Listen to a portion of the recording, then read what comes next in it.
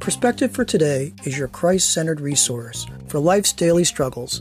This podcast aims to build up, edify, and encourage you through biblical truth.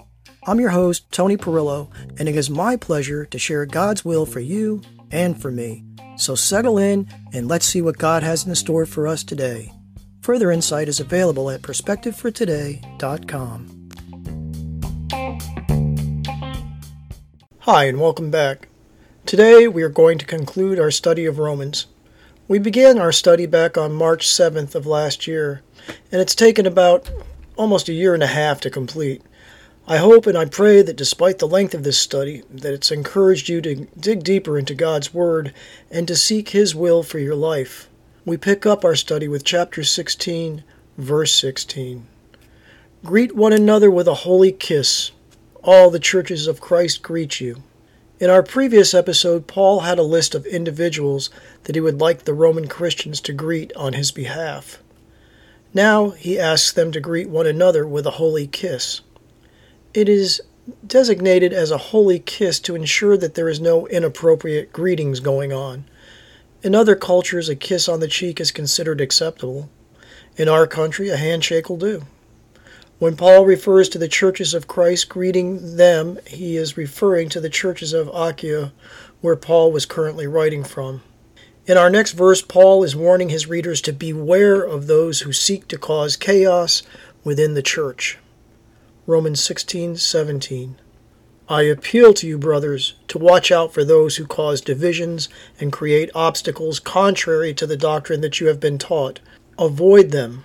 It is not uncommon to find someone in the church who has nothing better to do than criticize the pastor and find fault with the message. One bad apple can affect the entire congregation. We need to avoid giving these people the opportunity to spread their venom.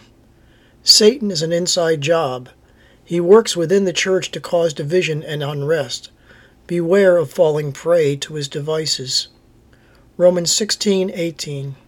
For such persons do not serve our Lord Christ, but their own appetites, and by smooth talk and flattery they deceive the hearts of the naive. We need not be deceived. The naive Christian is one who does not immerse himself in the Word of God. When someone is serving their own appetite, then they are filling their bellies with self-righteous, bigoted, hateful speech that is contrary to the will of God. Beware of such individuals and bring to remembrance Scripture that reveals the lies that they utter. Romans 16:19. For your obedience is known to all, so that I rejoice over you. But I want you to be wise as to what is good and innocent as to what is evil. Paul knew that the Roman Christians he was writing to had been steadfast in their faith, and he rejoiced in their commitment to the Lord. He tells them to be wise and know what is good. We need spiritual discernment to truly know what is that good and acceptable and perfect will of God. Romans 12:2. If you are innocent as to what is evil, then you won't feed into it. It won't have any power over you. Romans 16:20. And the God of peace will crush Satan under your feet shortly.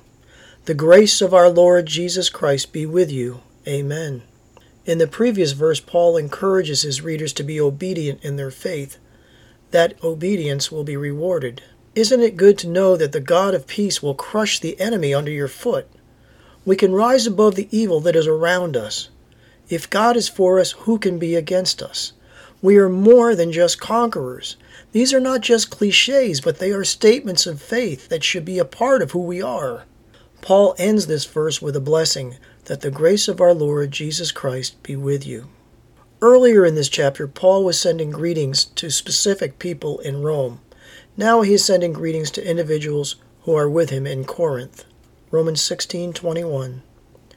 Greetings from Paul's friends Timothy, my fellow worker, and Lucius, Jason, and Sosipater, my countrymen, greet you.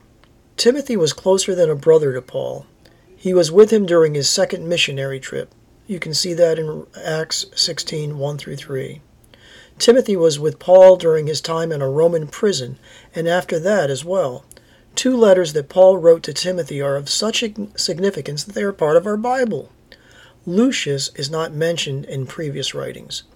but Jason may very well be the man who took a lot of abuse for welcoming Paul when he was in Thessalonica. Sosipater may be Sopater of Berea, mentioned in Acts 24, who went with Paul on his third mission trip. Romans 16:22. I, Tertius, who wrote this letter, greet you in the Lord.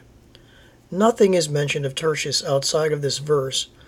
Paul dictated his letter to the Romans, and Tertius served as his stenographer or scribe, which was called an amanuensis. It is possible that Paul's eyesight was failing him. He hinted at that possibility in Galatians. Galatians 6:11. See with what large letters I am writing to you with my own hand. You may or may not agree with my interpretation of this verse. It could very well mean that he was adding emphasis to what he was writing. I'll let you draw your own conclusions. Romans 16:23 through 24. Gaius, who is host to me and to the whole church, greets you. Erastus, the city treasurer, and our brother Quartus greet you. There are at least 4 individuals named Gaius mentioned in the New Testament. General consensus seems to lean toward Gaius being the person mentioned in 1 Corinthians 1:14. I thank God that I baptized none of you except Crispus and Gaius. He was noted for his hospitality towards Paul and others. Erastus was the city treasurer in Corinth, and Quartus is not mentioned anywhere else in the Bible, but to be referred to as a brother is worthy of Paul's remembrance of him. Romans 16:25. Now to him who is able to strengthen you according to my gospel and the preaching of Jesus Christ, according to the revelation of the mystery that was kept secret for long ages. Paul now concludes this letter to the Romans with a doxology, which is like a praise or hymn to God. In this passage, Paul makes reference to my gospel. It is the gospel that was entrusted to him to share with the Gentiles. Paul is referred to as the apostle of the Gentiles. There is no other gospel that speaks of Christ that is worthy of consideration. The true gospel message is that through faith in Jesus Christ, we can have remission of sins and receive a righteousness from God that cannot be received in any other way. In Galatians, Paul emphasizes the importance of the true gospel. Galatians 1:8 through 9. But even if we or an angel from heaven should preach to you a gospel contrary to the one we preach to you, let him be accursed. As we have said before, so now I say again, if anyone is preaching to you a gospel contrary to the one you received, let him be accursed. In Paul's reference to angels preaching a gospel that is contrary to the one Paul preached, there is only one angel that would dare to preach a false gospel, and that's Satan himself. Paul continues in verse 25 saying, the preaching of Jesus Christ according to the revelation of the mystery that was kept secret for long ages. The mystery of the truth, that is, Jesus Christ, was kept secret since the beginning of time. Human intellect could never imagine the revelation that was to be revealed at the coming of Christ. Romans 16:26. But has now been disclosed and through the prophetic writings has been made known to all nations, according to the command of the eternal God, to bring about the obedience of faith. But having not been disclosed in the Old Testament, it is now revealed through the writings of the prophets of the New Testament.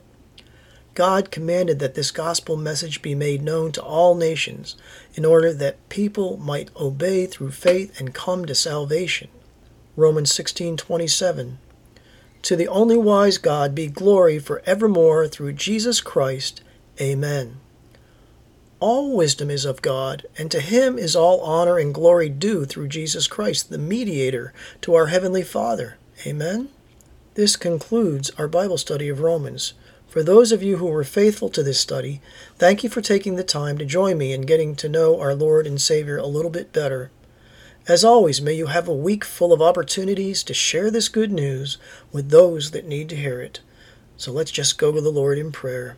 Heavenly Father, we give you thanks and praise, and we glorify your name above all others. Lord, as we end our study of Romans, may we not only hear the message you have given us, but let us obey with a willing heart.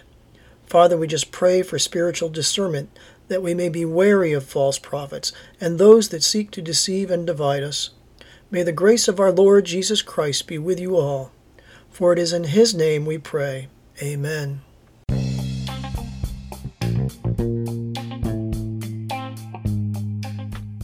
You've been listening to Perspective for Today, your source for positive and uplifting messages.